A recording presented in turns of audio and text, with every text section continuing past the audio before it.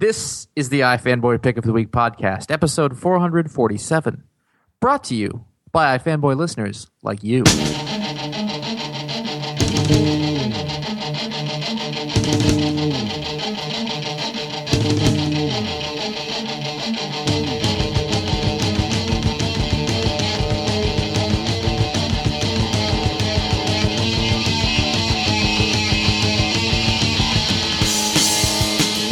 Hey, welcome to the iFanboy Pick of the Week podcast. This is episode 447. I am Josh Flanagan, and with me are Paul Montgomery. Good to be here. And Ryan Haupt. Hello, everybody. He will be guesting for Conor Kilpatrick, who has, I guess, differing priorities. He's on vacation, which is totally fine. I saw him last week. First time I've seen him in a while. It was very nice. So thanks for filling in. And I'm looking forward to this. So let's have fun. We are iFanboy. We like comic books. Every week we read a whole bunch of them. One of us has the job of picking the one that they like the best. They call it the pick of the week. We're going to talk about that on the show at the beginning, at the top, about 10 minutes. And then we'll talk about the other books that we read this week, and then we'll do some questions, some other stuff, whatever. You know, we tend to divert from time to time. Before we get going, this is your warning. There will be spoilers. We're going to talk about what happened in the books this week because that makes a much better conversation than pussyfooting around it. So if you haven't read your books yet, come back later after you have, or just power through regardless. This week, Paul had the pick. I like this episode already. I like this one. This is a good feel to it. Okay, good. It's nice. Yeah. How do you feel about it? I feel really good. Feel good? Ryan? Oh, man, I can't even tell you how good I feel. All right, that was the sound of a person who'd been distracted from writing an email. Ryan. Like, it was like clickety. Ryan. Not good. So the pick of the week is another image number one. It is Low number one by Rick Remender and Greg Tocchini. Just mathematically, most of them will have to be image number ones. Yeah, it's got some Russ Whoop in there. I think that's 40% of the books that are on the market. It's definitely not a normal distribution. It's probably closer to a Poisson distribution. And in a dropped it. Dropped the Poisson. I did it. Josh speaks French. He knows what I'm talking about. Fish, I believe. It's in a weird shift from form. This is a science fiction book from Image Comics. What? It's a new science fiction book from the Rick Remender. And so years from now, here's the pitch. Years from now, the sun is lashing out in its death throes, scorching and irradiating the surface of the earth. Quite a few years from now. It's a while. At least 4 years. This isn't like during the Hillary Clinton presidency. Yeah. So angry listeners just turned off. And what is that? It's my Hillary Clinton. I didn't know if it was your Hillary Clinton or your iFanboy listeners who don't like Hillary Clinton lashing out. It's whatever you want it to be. I'm not willing to put myself in a box like lashing out like the sun does in its death throes, scorching and irradiating the earth, which sends humanity in a retreat down to the depths of the sea. Ryan, we can talk about the science of that because that's your specialty. For a moment, I thought I was reading a Black Science spinoff. Yeah, because there's some similarities here. But deep sea, water is a very good insulator of heat. It has a very high heat capacity. That's why it takes it's the whole watch pot never boils. Water requires a lot of energy to raise its temperature. So if the sun was actually in its death throes, I don't actually know how long we'd have in between when the sun started going through its death throes to when it actually through its death. The long goodbye. It's a lot of years. I mean, we got billions of years. I think we're about halfway through the sun's lifespan at this point. But in the course of its lifespan, it's going to become a red giant star, and the Earth is done at that point. It's gonna so. It will be the sun does not have to die for us to still be wiped out by its evolution. So, I mean, the ultimate goal is we're hopefully going to find another planet out there somewhere. But for right now, we can't live on the surface, so we gotta doggy paddle down as far as we can go into the ocean and live down there. No, I love it. I think that's really a really interesting premise. It's a really neat idea. And then they're down there so long and they can't figure it out, and they're they can't look out and look at outer space because it's so much farther up now that. They're sort of and they kind of it's like summer reading, and you're wait until the last week, and you're trying to get through de Tocqueville's Democracy in America, and it's just not happening. Sorry, it's a personal story. But anyways, they're we're kind of stuck down here, and they start building a new mythology. It's like WALL-E. It's a little like that, yeah. They're on their life ship. There was they a just plan, forget that there was like, anything, and they're there. Yeah, it's funny is I really didn't. I don't think I got what a lot of that was. I don't know if I was paying attention enough in the beginning. Like I had it by the end, but it wasn't. I wasn't clear that they were underwater. And also by the end, if you read Ruckemender's essay, he sort of like lines it all up for you. But, yeah, that helped. That was just very helpful. But I picked it up as it went along. I was like, okay, and that just sort of confirmed it by the end. But anyways, we've got this sort of like Lara and Jor-El kind of characters. That's how they felt to me. There's the two scientists who are hanging out all naked in their Greg Ticini wonderfulness, and that guy draws a sexy naked lady. And everyba's naked. And yeah, I know, but I'm just saying everybody's sexy. Everybody's sexy. It's true, actually. I'm looking at him. I'm looking at him in his little water bath. Yeah, he's pretty sexy too. Hanging out in the little pond, and so it's gorgeous. But they're talking, and it's very it's a bit of exposition going on, and it's a bit heavy. But it reminded me of sort of the Shakespearean way that they presented Krypton, or as I pronounce it, Krypton. In the Superman movie. Hello, my son. It looks very Kryptonian. It had that feel to me. And they're talking about we got to go explore and we got to figure this out. And he wants to take their two daughters. They have two daughters and they have a son. And the son is basically a mechanic or an engineer. And then the two daughters are younger, and he thinks their vocation might be to pilot this mech suit, which they call a helm, which he says only people in the Kane family that they're a part of can pilot. And they're like sort of the last scions of this Kane family, and they have this powerful suit. And you find out later that it's actually keyed into their DNA, and it's through the eyeball. So it's not a mystical thing. There's actually a science to it. But they're so far removed from the science, or the original science, that it's become like this arcane thing, like a religion almost, that you're the chosen one who can pilot this suit, and it's going to be one of these two girls. And they go out on a routine sort of thing out into the ocean, and they see some big octopus creatures, and there's some pirates out there, which are, what do they call them, scurvies? Yes. Yeah, they call them scurvies. Scurvies. There's no limes. There's no citrus out there. There's no limes, not one. They're not happy, and it leads me to believe that there might be a larger story going on in terms of the haves and the have-nots, maybe. Yeah. And I suspect that we're going to have a bit of a time jump, and I based part of that on promo art, that we're going to see these girls who are kidnapped by the scurvies maybe grown up a bit, and one of them maybe pilots that helm. I also think it's interesting that we're dealing with this sibling relationship, and they're a lineage of Cain. And then there's like this other out there. Like I would be disappointed in Remender if we did not see some very interesting biblical symbolism with Cain and Abel. Some kind of Abel.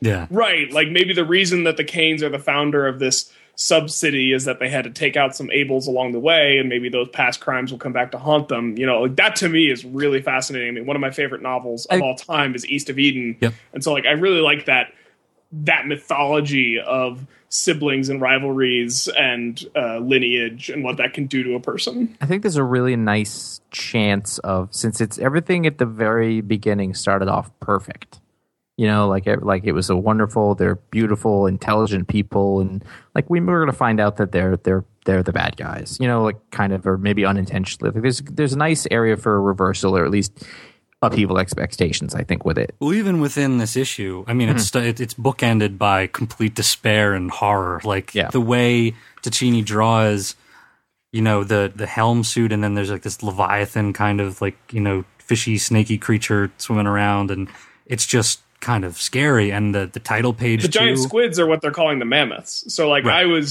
I was really confused when they talk about hunting mammoths, but I'm like, wait, they're underwater. Like, yeah, it was like sort of like an elephant swimming around. Like, what are they talking about? Well, it's because we have in our actual real world, there's the giant squid, but then there's the squid that people don't know as much about, which is called the colossal squid. So I'm assuming this is the next step in that, and a giant squid alone is a big enough animal that if it were on a basketball court that was obviously flooded with water, it would be able to slam dunk on both hoops simultaneously. I just imagine a giant or colossal squid on a Harlem Globetrotters roster. I mean, if they got suction cups, they could hold the ball. They could palm it, for lack of a better squid word. That's a character from Squid, SpongeBob SquarePants. So, oh, Dad. You watching a lot of that these days? No, I've only seen that show in a professional capacity while working for Nickelodeon. To be honest with you, okay. I tried to watch it once, but everything kept yelling, and I hated it. It was like Tom Kenny is forbidden in the Flanagan household. Sounded like Hillary Clinton. What do you think about Jor-El here's mustache? I don't think I noticed it, but when you mention it and you say it like that, I want to like his mustache. Oh, it's like a catfish.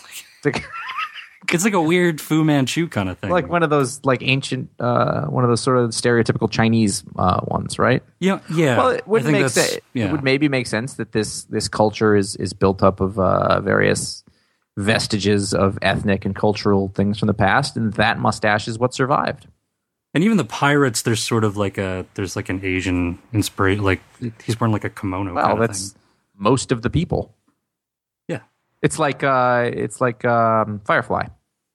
Yes, that's There's, I guess so. It makes sense, sort of. If you whittle it down to a monoculture, then you'll have a little bit of that stuff. But I don't know. It's kind of a neat. I don't know. It's just it's a shorthand to the other, I suppose. Mm-hmm. What did you guys think about Greg Ticini's art here? Because I know he's pretty polarizing. Why? Why do you think he's polarizing? Also, people don't like him. Yeah. Why? What do they not like? I think people think they don't like him drawing their superheroes. I think that's true. But have they seen him draw naked people? Because his naked people look awesome. I always like when Greg Ticini draws naked people. I don't think most people read, what was that story? What was the one that Rick did with him? The Last Days of American Crime. Last Day of American Crime. I don't think most people read that. So the first time they saw him was when he came on to Uncanny X-Force. And, that can be polarizing for some people. What else did he do? I'm not sure, but it was sort of the same reaction to it. I think that he's really talented, obviously. I think this has a really great world design to it. I love his use of he has a way of doing a big shot, like a big establishing shot, and he draws it sort of like Jock does, where he adds wide angle lines, so like it curves as if you're looking through a wide angle lens, which is a technique I really really like in comic art. When it's like his stuff, like it looks like it's really drawn. It doesn't. You know what I'm saying? Like you can see the lines, you can tell it's expressionistic, I suppose is what I'm getting at. Yes. And I think I think some panels I do struggle with what's going on, but overall I like so there's some storytelling issues, but overall feel of the art is just so tone and design are so spot on that you can let a lot of that go, I think. Yeah, I think there's a lot of people who have trouble with inconsistency of figures, and I think since the daughters look so similar and they have the same hair as as the mother. Stell, I believe, who Remender refers to as the main character, which is interesting, especially where we leave off these characters, and in total despair. But it's, in terms of Ticini's art, I think there are some times where I was like, I have to reread a panel or something. Like the storytelling rhythm isn't exactly there, but I think I'm willing to make that concession for. It's just such gorgeous art, and I think that this is a guy who benefits for having a story built around his particular skill set. Yes. So whereas you may not like him drawing Wolverine, fine. This isn't that. That's not what that guy's meant to do. So this is cool, as far as I'm concerned. And I mean, the colors in this are just kind of crazy. I mean, did he color it, or is it like Low Ridge or something? I believe it's just him. Yes, it is. Yep, he's artist. Artist does the everything. This is a through line between all of Rick Remender's work, even at Marvel, which is impressive. Is that the guy's an artist himself, and he has always been. He's got a great eye for collaborators. He knows, and he always refers to his collaborators, as like scientists. Yep. And which I've always liked. Me too. That he's a guy who. Because he is one, he always respects his artist and his and we're talking about him a lot, but like his project collaborations, and I like that. Like they're all very much like the books exist because of the writer, but also like that project exists because of that artist. So they're made for them, sort of like the Helm suit. Thank you very much. And so I mean, this had a lot going for it, and a pretty strong week of comics. It's got a mech suit. It's got Underwater, which I like. And it's got Greg Ticini, which I like a lot. And Those are good things. The other thing is that it seems to be a really personal story. And it's, a lot All of his stuff seems like personal stories. Yeah, I mean, between the essay and this, and then the essay and Deadly Class, it's just. But it also reminds me of what Jason Aaron and Jason Latour said in Southern Bastards, that they're writing these really personal books, and I think it's really cool. It's not just crazy science fiction and crime books happening in Image. It's also just really intimate stories. I was so bummed I couldn't be here for the Southern Bastards discussion. Yeah. Oh yeah, I had a lot to say. Yeah. Well, we'll have to time that for one of the later ones. I'm definitely interested in your thoughts on that. So we're not going to do that now. There's a bunch of Yanks talking about it. What we are going to do, again, very quickly, is actually we're going to talk about another Rick Remender book, and I promise I will make it relatively brief. Black Science #7 also came out. Certainly, you can see there's a connection between these kind of books and sort of ideas and world building and science fiction, and this is one thing, but they're very different. This is the first issue back after a little hiatus, and then the sort of epochal turn that happened at the end of the last one, where the guy who we thought was the main character was killed off. Reluctant adoption. Yeah. And this is sort of what happened to them after that. And then Kadir, who was thought to be the bad guy, but he's coming back to rescue them. And really, the thing that I want to talk about in this, really more than anything, is that we had mentioned before that Matteo Scalera needs to stop it. And I just want to bring up the point that right now, he needs to fucking stop it. Barreling out of control. Too good. Matteo Scalero's art has got to be one of the most beautiful things that I have put my eyes on in many, many eons. And I am just... Eons. Wow. I've used epochal and eons. That's one of my favorite villains in a Rankin and Bass live there you stop go. motion thing. As I read through this, I just love all of the influences that are going on in this art. I love the angles that he chose. I love his character design, and I love the goddamn speed lines everywhere, because this book does not stop moving. It's this constant motion. It's going towards you, away from you, through the panels. Everything is going all the time. It is the most exciting panel layout I've ever it is so dynamic. It's constant motion. It's like the best of manga, with the best of wherever the hell he's at, Brazil, I want to say. I'm not sure.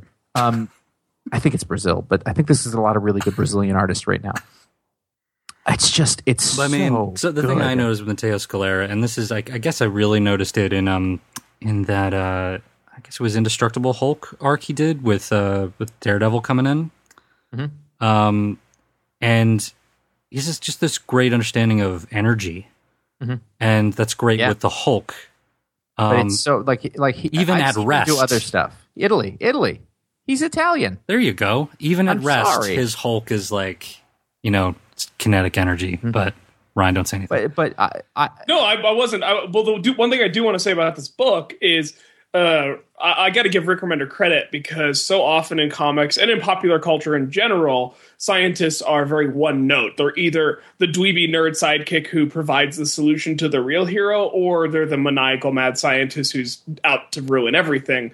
And Black Science, Rick Remender's actually writing characters who I know. I could tell you that, who these characters are in my own life, because I'm I know the guy who is that crazy about his work, but also cares a lot about his family, and they're nuanced, they're complex, and they're people that I recognize as a scientist who interacts a lot with other scientists. There are many scientists in this.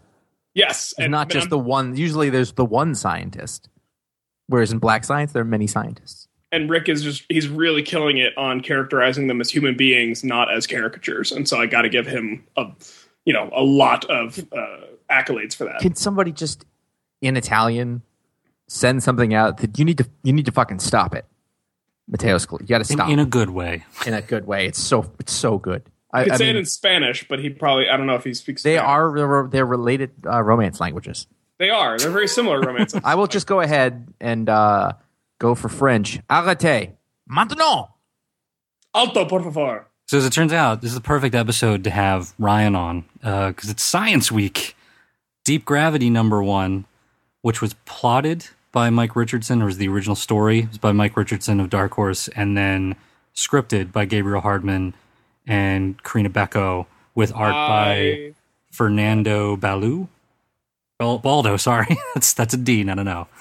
Oh, I thought it was the bear. Ryan, what did you think of this? Loved it. Loved it? Yeah, good. Oh yes. This is what I wanted Avatar to be. I thought about Avatar a lot reading this. But this is like Avatar with the sensibility of I agree the with you, roughneck space people of Alien, you know? Yeah. This is beautiful. I loved it. Yeah, I loved everything about this. You know, it more was Alien or Aliens? I would say the first Alien, where it's the roughneck sitting around the ship, you know, that sort of attitude. With a little bit of that terrible show on Fox where they go back in time with the dinosaurs. Oh God, yeah. Remember that one? Mm-hmm, I do. I don't even remember what it's called. Terra Nova. That's Terra Nova. I just remember seeing promos for it in the movie theaters. Yeah. That was my only real. You know, the book was great. It's really interesting, high concept sci-fi stuff. But then, like the second that it starts to get a little too heady, it cuts to a couple of different, really human relationships that are happening with the characters involved in the story. And you know, there's intrigue and mystery. And everything about this was on point for me. So we have a planet very far away that is not that far away. It's not that far away. That's actually my biggest criticism. We couldn't walk there. It looks a lot like Jurassic Park. My biggest criticism is that there's no other stars within 3 light years of us. So unless they're traveling faster than the speed of light, I don't know where this planet is. Maybe it popped up just recently within this time. Fine. I'm just throwing it out there. I think if it was within 3 light years, we would have seen it. Seriously, those are the fences from Jurassic Park. They are, and there's like crazy, like when they're heading down, they're like, whatever you knew about plants, it's not true. It's like they're plants and animals are the same thing, man. Yeah. They're the same thing, man. And they turn out to be biological distinction. Big crazy plants, and scaring them, spooking them with the lights because they're under sort of red dwarf. What do they say? It's not as bright or pure a white light, so they're not used to lamps, basically. And yeah, I like this as it's, you know, it's kind of funny when you actually break it down that it's a guy who got dumped by this woman, and she goes dumped by her leaving the planet, goes to another planet to do some research or whatever, and then he follows her there, and it's like a six-year trip, and she's like, this is kind of weird. I would just push him right into the Jurassic Park fences, honestly. Like, it's a little strange. But I think it's off to a good start. We all know that guy. Everybody knows that guy. And I think for me, this is just I enjoy this as an appetizer for the big creator-owned thing that Gabe and Karina are going to be doing at Image. I think so. Yes, yeah. It is that. I know that. I actually missed this. I feel bad about it because I would have liked to read this, but I will read it now. It's fun stuff. It's Avatar, but good. It's fine. Yeah. No, real good. So, do you guys remember the last time that this Hawkeye story took place? No. Okay, so Hawkeye 19 came out this week, and I started reading, and I thought, what the hell's going on? Then I went, all right, they got shot. So then I went back, and I was trying to find out in what issue that happened. This is issue 19. Yes. But there were several issues between that when that happened and this one where like they spent time with Kate. There was the weird Christmas issue. Yep. There's several. So like the actual last time the story was, I believe, January, maybe February. Good Lord. Which is a really long time. January was when he got shot? Yes. Wow. And I kept getting the issues because I'd like download the one. I was like, no, that's not it. And I went back like 4 or 5 issues. Like it was a long time. And I knew it was long, but damn. It was. I know. I was super surprised, and so immediately I was angry. I thought, why would you do this? I mean, it was Matt Fraction writing it. I mean, like it you needed to. I mean, maybe there's something to do with David Aja. I needed to do it, but it was a really long time, and I really didn't remember where we had left off and what had happened. And it chagrins me to say this, but I was almost angry because it was a really, really good issue. Yeah. I mean, it was. If I had a pick of the week, this might have been it because at the end of the day, I really hate the way that it's being scheduled because it's very difficult to follow a story that is this nuanced, I suppose. They're not explaining a shit to you. You have to go along with it, but I feel like I've been reading it forever, and we're just getting back to it too now. I mean, it's a half a year at least. I want to go back and read that previous to the January issue that you're talking about, because for me, looking at this, there's two ways that you can sort of take a long delayed sort of installment, we'll say, and then it feels like it recreates that excitement and it feels like a new thing. Mm-hmm. It's brand new again, or I totally don't have the context for this. And it's almost impenetrable. And I just, it's good. I know it's good. It's just, I don't know. Yeah. It fell out of the rhythm. You did. And it's a problem. Because, part of it's my problem. Well, do either of you guys speak American Sign Language? No, which I didn't mind. I can say cactus. So basically, one of the things is that Clint Barton loses his hearing in this because he's shot in the ear. No, he's stabbed in the ear with his arrows, I believe. I don't know because it happened in Hawkeye 15 back in February, which I'm actually looking at right now. But there's sort of a backstory to Hawkeye that, again, they don't really explain, but you kind of have to know, is that he had been deaf at one point. Like as a kid? I don't remember. It's just that's what they made it seem like in this comic, and that was something I did not know about the character. I had forgotten it, but I was like, oh yeah, that was a thing. So in this is basically Barney, who by the way was a bad guy until very recently. Right. Barney is sort of yelling at him. And now he's like a better person than Clint. Yeah, and that's apparently not supposed to be hard in this version. But there's a lot of Barney trying to get Clint to get off his ass. And a lot of it is told in sign language, which is so beautifully illustrated. I don't even say drawn, like it's illustrated. Like the sort of depth to which David Aja's skill goes is, as it's sort of a technical artist, is kind of amazing. And I didn't mind that I didn't know exactly what was going on because I understood based on the context of everything. And I like that. You remember a long time ago in, I want to say, Queen and Country, Greg Rucka did a bunch of scenes that were in French and he didn't put subtitles in. Yep. And I think that subtitles are dumb in comics if they're drawn well, because you shouldn't need the words. I think Mike Norton said that once a really long time ago. He said you should be able to take the words out of the comic and still be able to tell what's going on. If you can do that, it's a well-drawn story. Mm-hmm. And it's what they did here, which is why I was totally cool with it. Yeah. And there's a big rallying thing at the end where he sort of gets all the neighbors, and it's not told, it's shown. And I really like that. And I really love the last two pages. Where and sometime in the next 9 months, maybe we'll see the next part. I don't know if it had like a pizza dog in a mech suit or something, and it was underwater. It totally would have been pick of the week, but yeah. No, I like Barney has the gas cans on his wheelchair. It's just a really great sort of cliffhanger last 2 pages. And like I said, I was resentful that I liked it so much because. I was mad at what they did to me, and I know people who read this in collections, and there's no problem. Smooth sailing, that's the way to go. Yeah, no, I think that's probably the way. So, a new Vertigo #1. I don't know, Josh, you kind of like Vertigo a bit. I do, and I did. I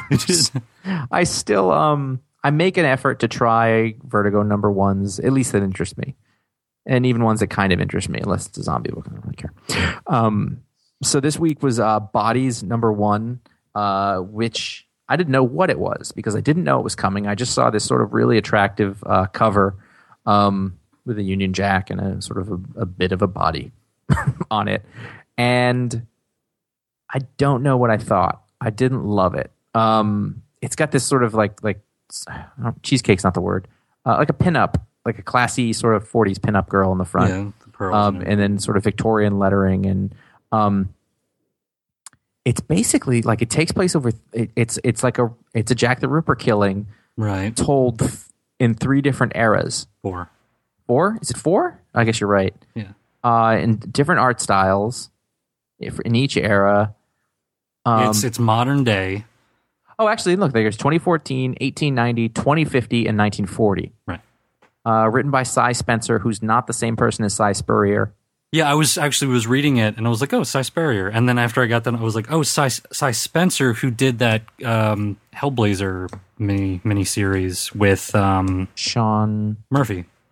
Oh, okay. I didn't love it. It's interesting and it's not bad, but I don't. I was know like, I have no idea what Josh is going to think of this, but he should definitely read it just to figure that out as my guinea pig, because it's got a ton of stuff. It has. Yeah, he's my guinea pig. There's a ton of stuff in here that is totally Josh, and there's a ton of stuff in here that's totally not Josh. Like, there's there's World War II stuff, and come on, drawn by Phil Winslade. Phil Winslade. I was like, come on. I was looking forward to getting to the Phil Winslade. Not that the other stuff wasn't great. And wasn't that Tula Lote? Didn't she do that weirdly named Warren Ellis thing last week? Did she? Yes, I believe so.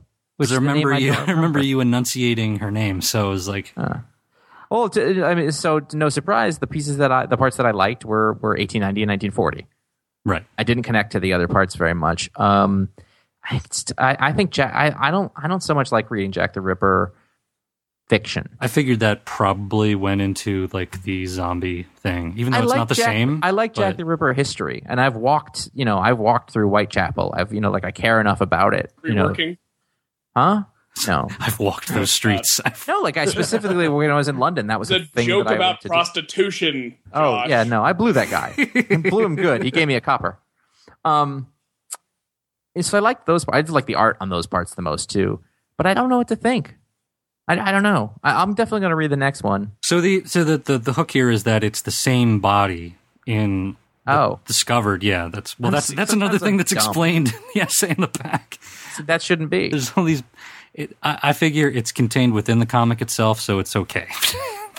I mean, I got it was like I was like, they're the same. I got that there was a relation. It was the same wounds, but it's apparently the same body discovered in all four, which is that's kind of a Doctor Who kind of idea. Like even like it's a big grisly for a Doctor Who story, but finding the same thing in four different time periods is very I'm gonna read it. Yeah.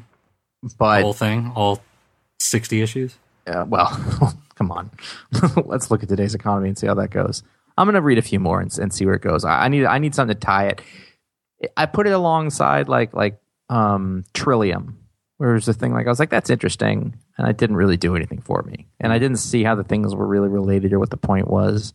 It felt a little. It was not similar to that, but I had the sort of same reaction to it. But it's interesting, so I'm gonna give it a little more, and we'll hopefully. So, waiting for that next Vertigo series.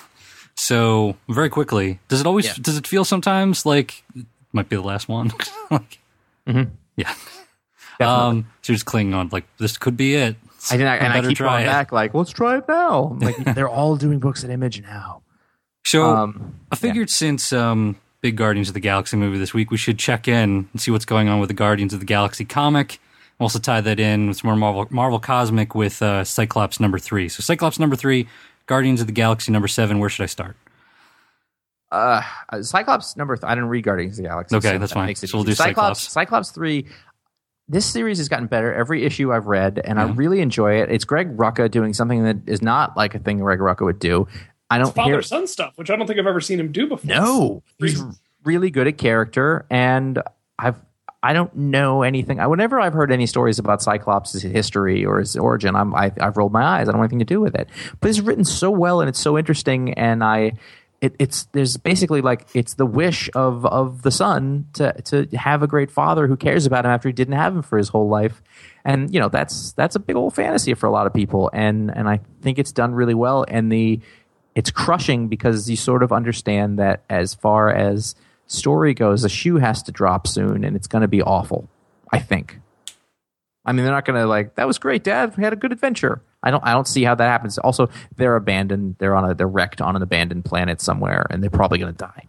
Yeah, it's a great setup, and it's very much it's just like this is what the story is going to be, and unfortunately, Greg Rucka is going to be moving on, and someone else is taking this over at issue 6. Just saw who that was, and now I don't remember. So it's just going to be this short little arc for him. So this is the story. As long as he gets to finish his arc, I'm fine. I think I thought it was a miniseries anyway. and it's kind of life as a house in space. Yeah. It's like just with a bit less angst.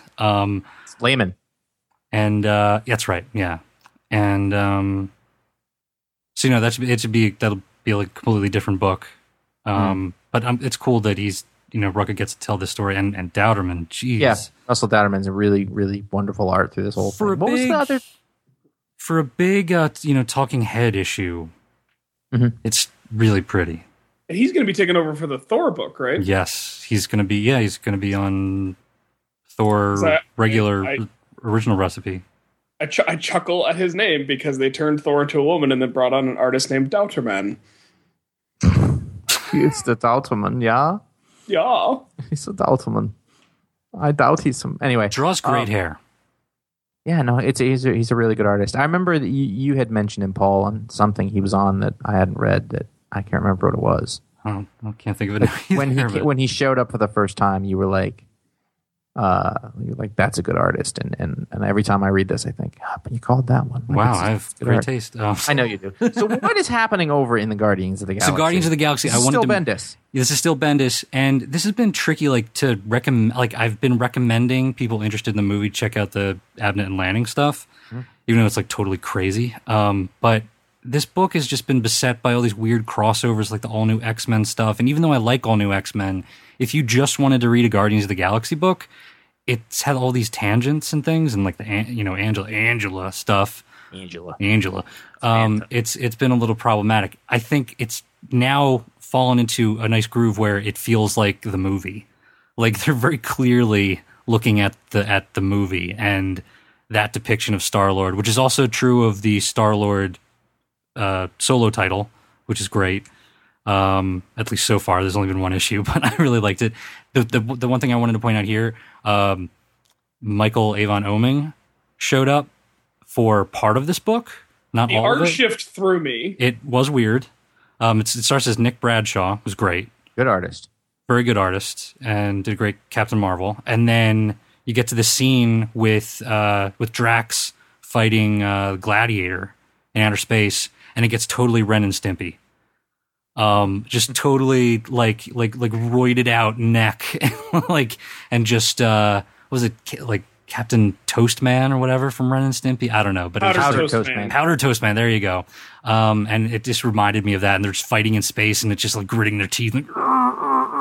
And I wouldn't have thought so, but I thought he was a great fit for the book. I wouldn't mind if he was the regular artist. I didn't mind the art. I just minded the shift. The shift is weird, and and then it goes back to Nick Bradshaw at some point. So it's just it really threw me in a way where I was not able to connect with the book in the way that I wanted to. Yeah, and it's not like it's particular characters are their storyline is they're off doing one thing and that's Nick Bradshaw, and then these other characters are Oeming. It's they're mixed, so you see both of them draw Star-Lord, and they're both good. It's just weird that, but I wanted to say that this is probably also the next issue. They're going to reveal what happened to the original Nova, Richard Rider. That I'm very interested in. Yeah, so I don't trust Bendis to tell us what happened. She was another closet door. Forgotten about exactly. No, that's the door, man. That is the door. This is what we've been waiting for this whole time, Josh. Sure, it's all connected. It was old Dickie Rider in there. Paul, get the money. Get the money. All right. So money. if you want to pick up some Guardians of the Galaxy merch, like some Legos and shit, you should go over to Amazon or iFanboy.com/Amazon. I actually bought some Guardians of the Galaxy Legos. I love the movie that much. Go over there. We get a little piece of the action. Comes right out of Amazon's pocket. It's the same price that you would be paying anyway. So it does us a favor and helps keep the lights on. You can also help us out by going to ifanboy.com/registration, and you can give us like a monthly subscription kind of donation, or it can be like a one-time thing. We appreciate whatever it is. So thank you so much for doing that. We love you people, and it can be like $3 a month or $30 a year. That's pretty cool, right? That's like you can't buy Legos for that. Nope. No, you cannot. You can't buy. I'm looking right now. You can't buy more than one Guardians of the Galaxy figure. No, you can't. Toys are expensive now. If you just wanted to buy the minifigs for Rocket and Groot, it's like $50. Yeah. It's crazy. The toys mostly still look like, well, they have both kinds. They have the comic book ones and the other ones. Yeah. Anyway, they certainly can't buy Legos with that. Good Lord. So The Wake, number 10 was out this week. This is the final issue in the story. That's right. I just wanted to, they won all the Eisner Awards, I believe. At least they, Sean Murphy and Scott Snyder did very well with them. Earned them, definitely, because I think this was a story that delivered. One thing you can say about Scott Snyder is that he's been very good at ending a story, at giving you the sort of full thing. It's not just all at the beginning. Oh, and it's a huge story. It's a really big story. Like it's almost too big. And I was like, oh, really? You're ending it? Because there's so much. It didn't feel like there was stuff left out or not, but like you realize that just some of it you have to sort of fill it in and understand it was a larger world. And I think it almost got away from them, but they got it. It gets really trippy by the end. Mm-hmm. But the thing is, and I'm not even going to attempt to explain what happens. Nope. But it's cool, and I liked everything that happened. But and it felt very Scott Snyder. But the most important thing is the dolphin made it out okay. There were like throughout these 10 issues, there were like 2 or 3 times where it was like, oh man, the dolphin's dead. They killed the dolphin. Even when she removes the tarp from like the crazy apparatus she made with the weird Scott Snyder Discovery like sharks that bore holes into you. I thought under the tarp was going to be a dead dolphin. I was like, oh my gosh, the dolphin makes it out okay. So that's thumbs up. Thumbs up for me. Yeah, I mean, yeah, just quality work and craft the whole way through. Ryan, tell us about the Samurai Jack number 10. I don't know about you guys. I was a huge fan of Samurai Jack, the cartoon on Cartoon Network. Gendy Tartakovsky? Yeah, Tartakovsky, sir. There you go. Something like that. My fiance and I have actually been going back and watching the old episodes. She'd never seen them. She loves them. She thinks Samurai Jack is, a fantastic show with fantastic characters throughout. So I thought, I'm on the show this week. Why don't I try a new comic? Hey, look at this. Samurai Jack has a comic. So this is Samurai Jack number 10. And my main curiosity was to see if this comic would also be a one and done like most of the episodes of the show were. And it totally is. It's written by Jim Zub with art by, I don't have it up. Oh no. Does it look like Samurai Jack or does it? It looks like a sketchy version of Samurai Jack. So it's definitely not aping the style of the show. It's in that the character designs are all consistent, but it's a lot looser. It's Andy Kuhn is the art. I love Andy Kuhn. He's great. I had like slight moments where reading the voices of the characters didn't mesh with what I would imagine them saying in the show, but they were super minor, and the issue was a ton of fun. It's just the typical Aku as a plan, Jack thwarts it. I think this would be totally all ages friendly, new reader friendly. It is a one and done. Check it out. Cool. Josh, Sandman Overture number 3. Just wanted to point out that I don't really like that I live in a world where there are new Sandman stories written by Neil Gaiman and drawn by J.H. Williams, and I just can't. It's so hard to read. Yeah, it's impenetrable, or I'm not excited about it, or something. It's doing nothing for me. This was such an event sad. When they announced it. This is the biggest deal. This is crazy. We're actually going to see new Sandman, and nobody really talks about it because it's not much to talk about. There's a lot of words. And I don't know. I don't know if it's me. I don't know, but it does not have whatever that spark is that it should have in the past. I don't know if it sells. I don't. Do you think that farm has sailed? I think just it's this very particular much story isn't working. I very much think that going back can farm sail. Going back to something like that is a rough proposition, and I think that's biting them. It's really hard to go back like that. Neil Gaiman's a different entity now, I think. I don't know. I ended up like skimming a lot of it. And there's a cat and it talks and it's just looks good. It's J.H. Williams, so get that going for it. What's going on with The Fuse, number 6? The Fuse, I'm not going to say much about this issue is specifically because I know we're a spoiler-free show, but The Fuse is a crime mystery thriller sci-fi book written by Anthony Johnson, drawn by Justin Greenwood, published by Image Comics, and it's essentially a police procedural set on a space station. And it's a space station. It's a large space station with many, many levels of inhabitation, including homeless people who live in between the panels. They're called cablers. And so this first arc is about the murder of a couple of cablers and how that might be connected to the mayor of the space station. Oh, I read the first issue. Yeah, and it has to be solved by a new cop who's from Germany who's just arrived on the space station, and he's got his Russian partner, and they're learning to work with each other, but they're also, confronting the political structure of the space station and dealing with the underclass of the cablers. And this issue 6 is the conclusion of that first arc called The Russia Shift. And if you're into any of the genres that I just mentioned, if you like crime, if you like police procedural, if you like sci-fi, this you like book homeless is going to... people? You like homeless people? This book's going to tick some buttons for you, and so I gotta really. Why am I not reading this? I pick it. Well, I mean, Sounds like now that the something I first like. arc is done, just pick up the first trade when it comes out. It's an Image trade, so it'll be affordable, and Right on. I hope more people go check out this book. Finally, I want to wrap up with Chew Warrior Chicken Pollo #1. Okay. Go ahead. If you've been reading Chew, do you guys read Chew? Am I the only I feel like you I read Chew. I do not. Yeah, I didn't think so. I do. This is a one-off Chew. about the luchador chicken, cyborg luchador chicken, and basically he is always fighting evil and injustice wherever it may be, and I was. This is exactly what you think it's going to. He goes back in time and he fights in sort of Saves fantasy. President Obama. He saves President Obama and he goes and he fights like it's like an Arthurian kind of era. And there's their own kind of necro. What are they called? Doesn't matter. Some sort of Basically, they take all of the science-y-esque terms for the food powers and make them magical. yeah. They add Mancer to the end instead of Right. whatever instead of Path. For all I know is that in this, the moment that it got me, basically at one point in silhouette at the end of the 5th page, there's a crown being lowered on the silhouette of Pollo's head, and it said, "And how a hero became a king." And I laughed out loud real good, and I was fine for the rest of it. Didn't matter. That was, if we did a panels of the week, that'd have been my favorite panel of the week. And it was a lot of fun. I really like the fun that they can have with Chew. And that is the comics of the week. That's a lot of them. That was a lot of comics. It Good work, is, gentlemen. And I would like to move along so we can get to some of these audience questions before we run out of time. We can't have it. Can't have it.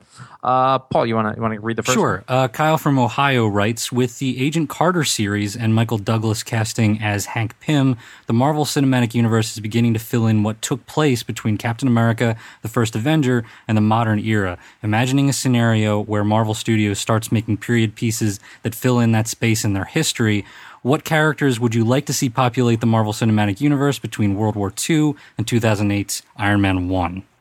Good question. Namor. But I feel, Namor Stole is mine, World damn War II. Really? Yeah. He's not post-World War II, though, really. Right, but, Whatever.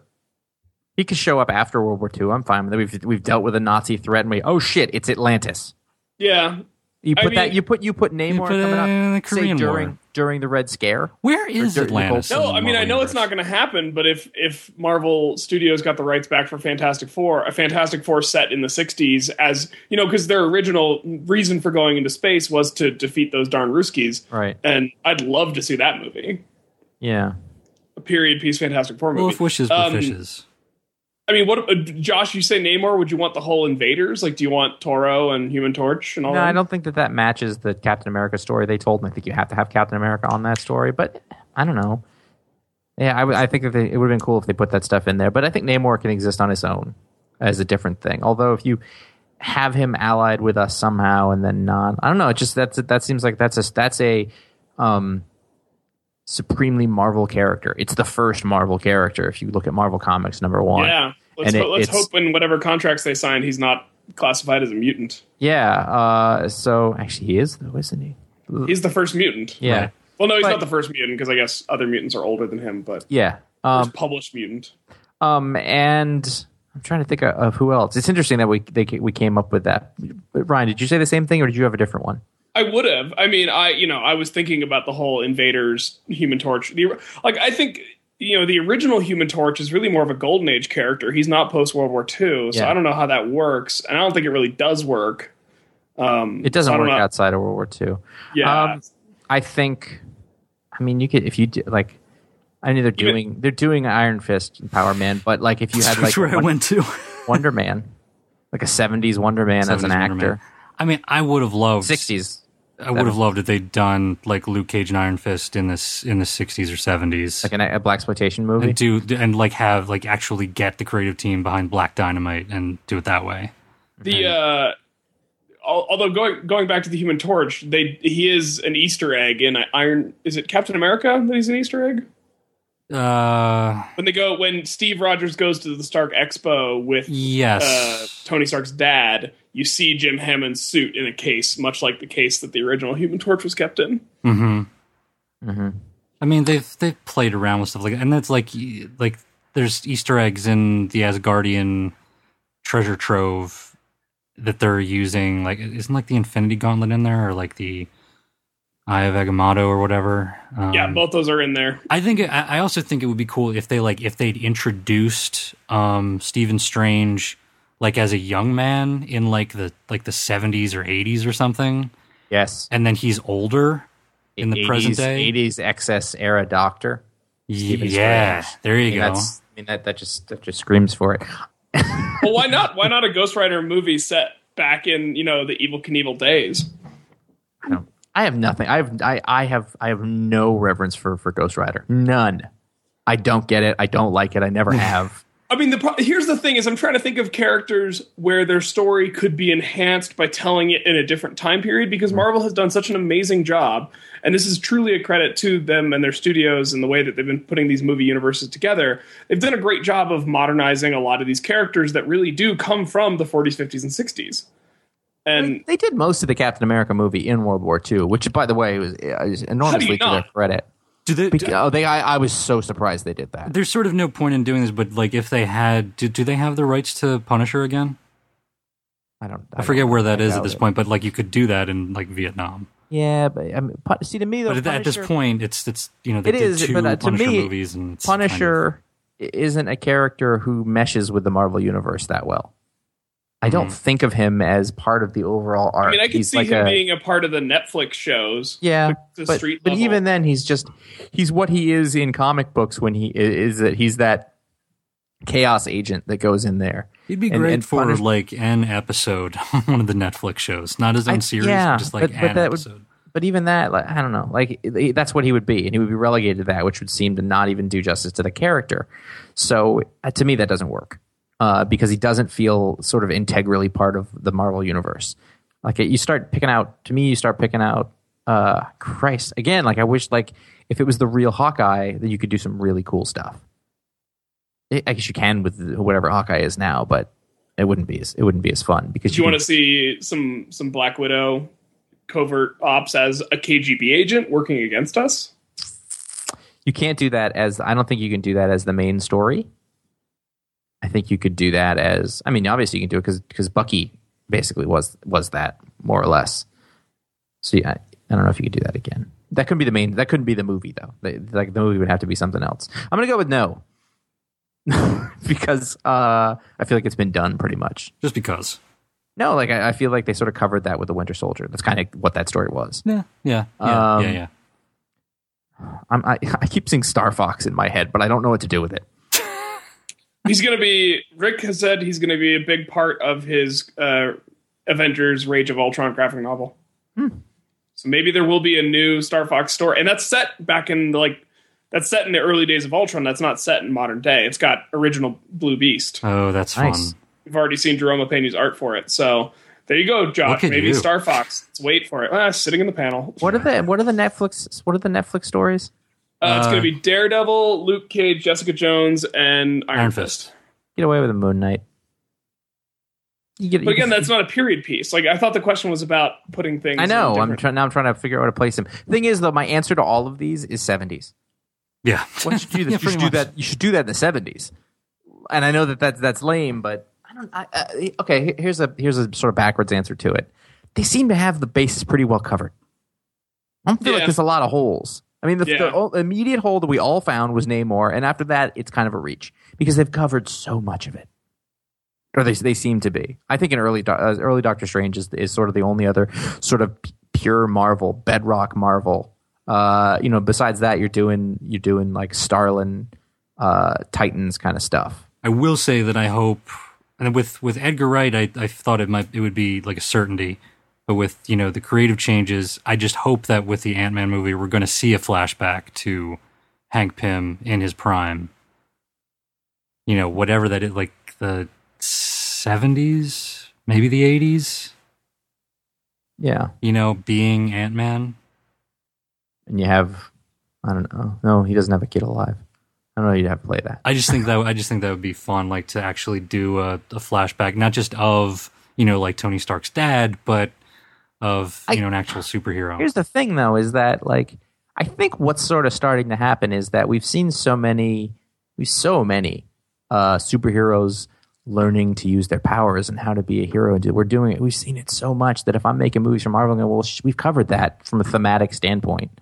So let's do different eras of them. Let's do the established superhero, the reluctant, the older superhero, the guy who thought he was out, but it was his last day on the job. Like you kind of, the learning to be a hero and figuring out how to do these. That's been covered so well. However many Spider-Man versions there've been, Hulk versions, and all that stuff. If I'm them, I'm looking for a different way to tell a superhero story because they have that luxury now that they can actually do different things instead of just the formula.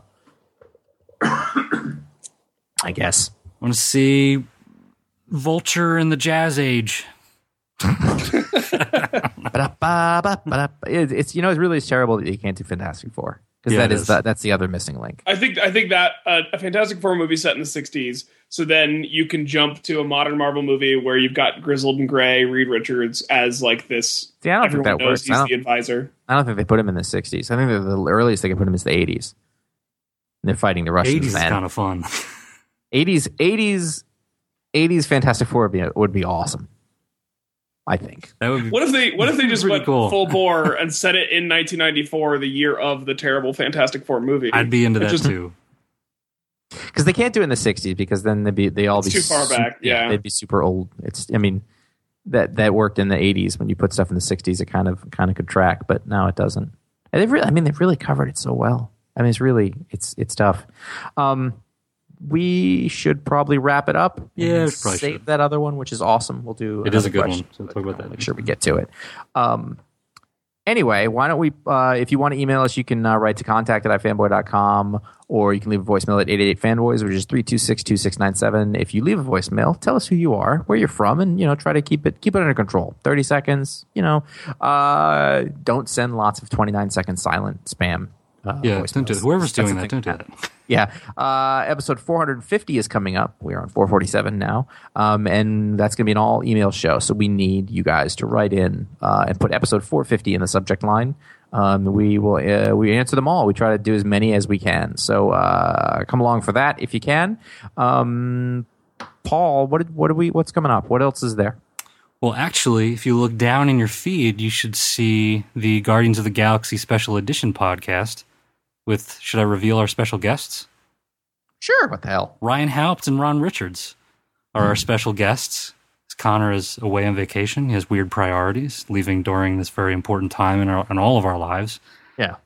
The Marvel Cosmic Universe on the big screen. So you can check that. That's going to be immediately under this in your feed. If you're listening, then that show is available. That is available. Yeah. It's a weird time travel thing. Yep. Where do they go? There's weird temporal distortion. So you can head on over to ifanboy.com. You can comment on this show. You can talk about this week's books and find out about all of our other podcasts like the one I just mentioned. You can also follow the action on twitter.com/ifanboy and facebook.com/ifanboy to find out what the pick of the week is before the show. You can follow us individually on Twitter at Haupt, at J.A. Flanagan, at CS Kilpatrick, and at Fuzzy Typewriter. And finally, if you like us, one of the best things that you can do for us, other than the aforementioned ways that we talked about, is to give us money. Presents. You can send us presents. We have wish lists. What the hell? Like strippers. Is that sexist? It is, isn't it? You didn't say what kind of stripper. It's true. I guess that's just the leap. Listen, there are people on the internet. They get naked. They give you their wish list. It's a thing. They want people to buy them for them because of the relative visual value of the goodies. That's what I'm getting at. If you think that's okay, it's fine. I'm a paint strippers. He sent us turpentine. It's above me. Anyway, if you like us, you can write a review on iTunes. That guy hates strippers. That's what it is. I like that show, but that one guy hates strippers. And also, he's got the definition for strippers wrong. I'm miming typing angrily, by the way. Oh, better yet, even more better. Tell people about it. Spread it. Spread the word. What happened? Hey, maybe your friends don't like comics. Maybe they like science. Compare the end of the show to your very eloquent beginning of the show, where it's very meticulous, very careful. It's getting near midnight. It's warm in the kitchen, and I had a baby wake me up before 6 a.m. That's what I can tell you what's happening right now. So, if you like something that we do, spread it among your friends, either in the social networking or however you do it. Even tell somebody. It doesn't even matter. But if you do that, we really appreciate that. We thank you. No judgment. No judgment. That's all for the show. Okay, so that's it for this week's show. Thank you for listening. I have been Paul. I have been Ryan. I am Daniel Craig. Sorry, Josh. You wish. You wish, man. I can't even do an impression. It's not even a thing. It wasn't the worst photo comparison. This is why you should follow Josh on Instagram. Yeah. I was just scrolling through. I was doing that like quick scroll, like just what's going on, and oh god, not again. I totally did. Not again. I bought the exact jeans that he wore in Dragon Tattoo. Because I came out of that movie and they're like, "You like the movie?" I like the movie a lot. It was good. Did you see his jeans in that? Here's what I love about this. I've had this conversation with you more than once. I'm not saying it's okay. When the movie came out and then now. So. And it's been years that I still haven't let that go. Shocking. You bought they're nice pants.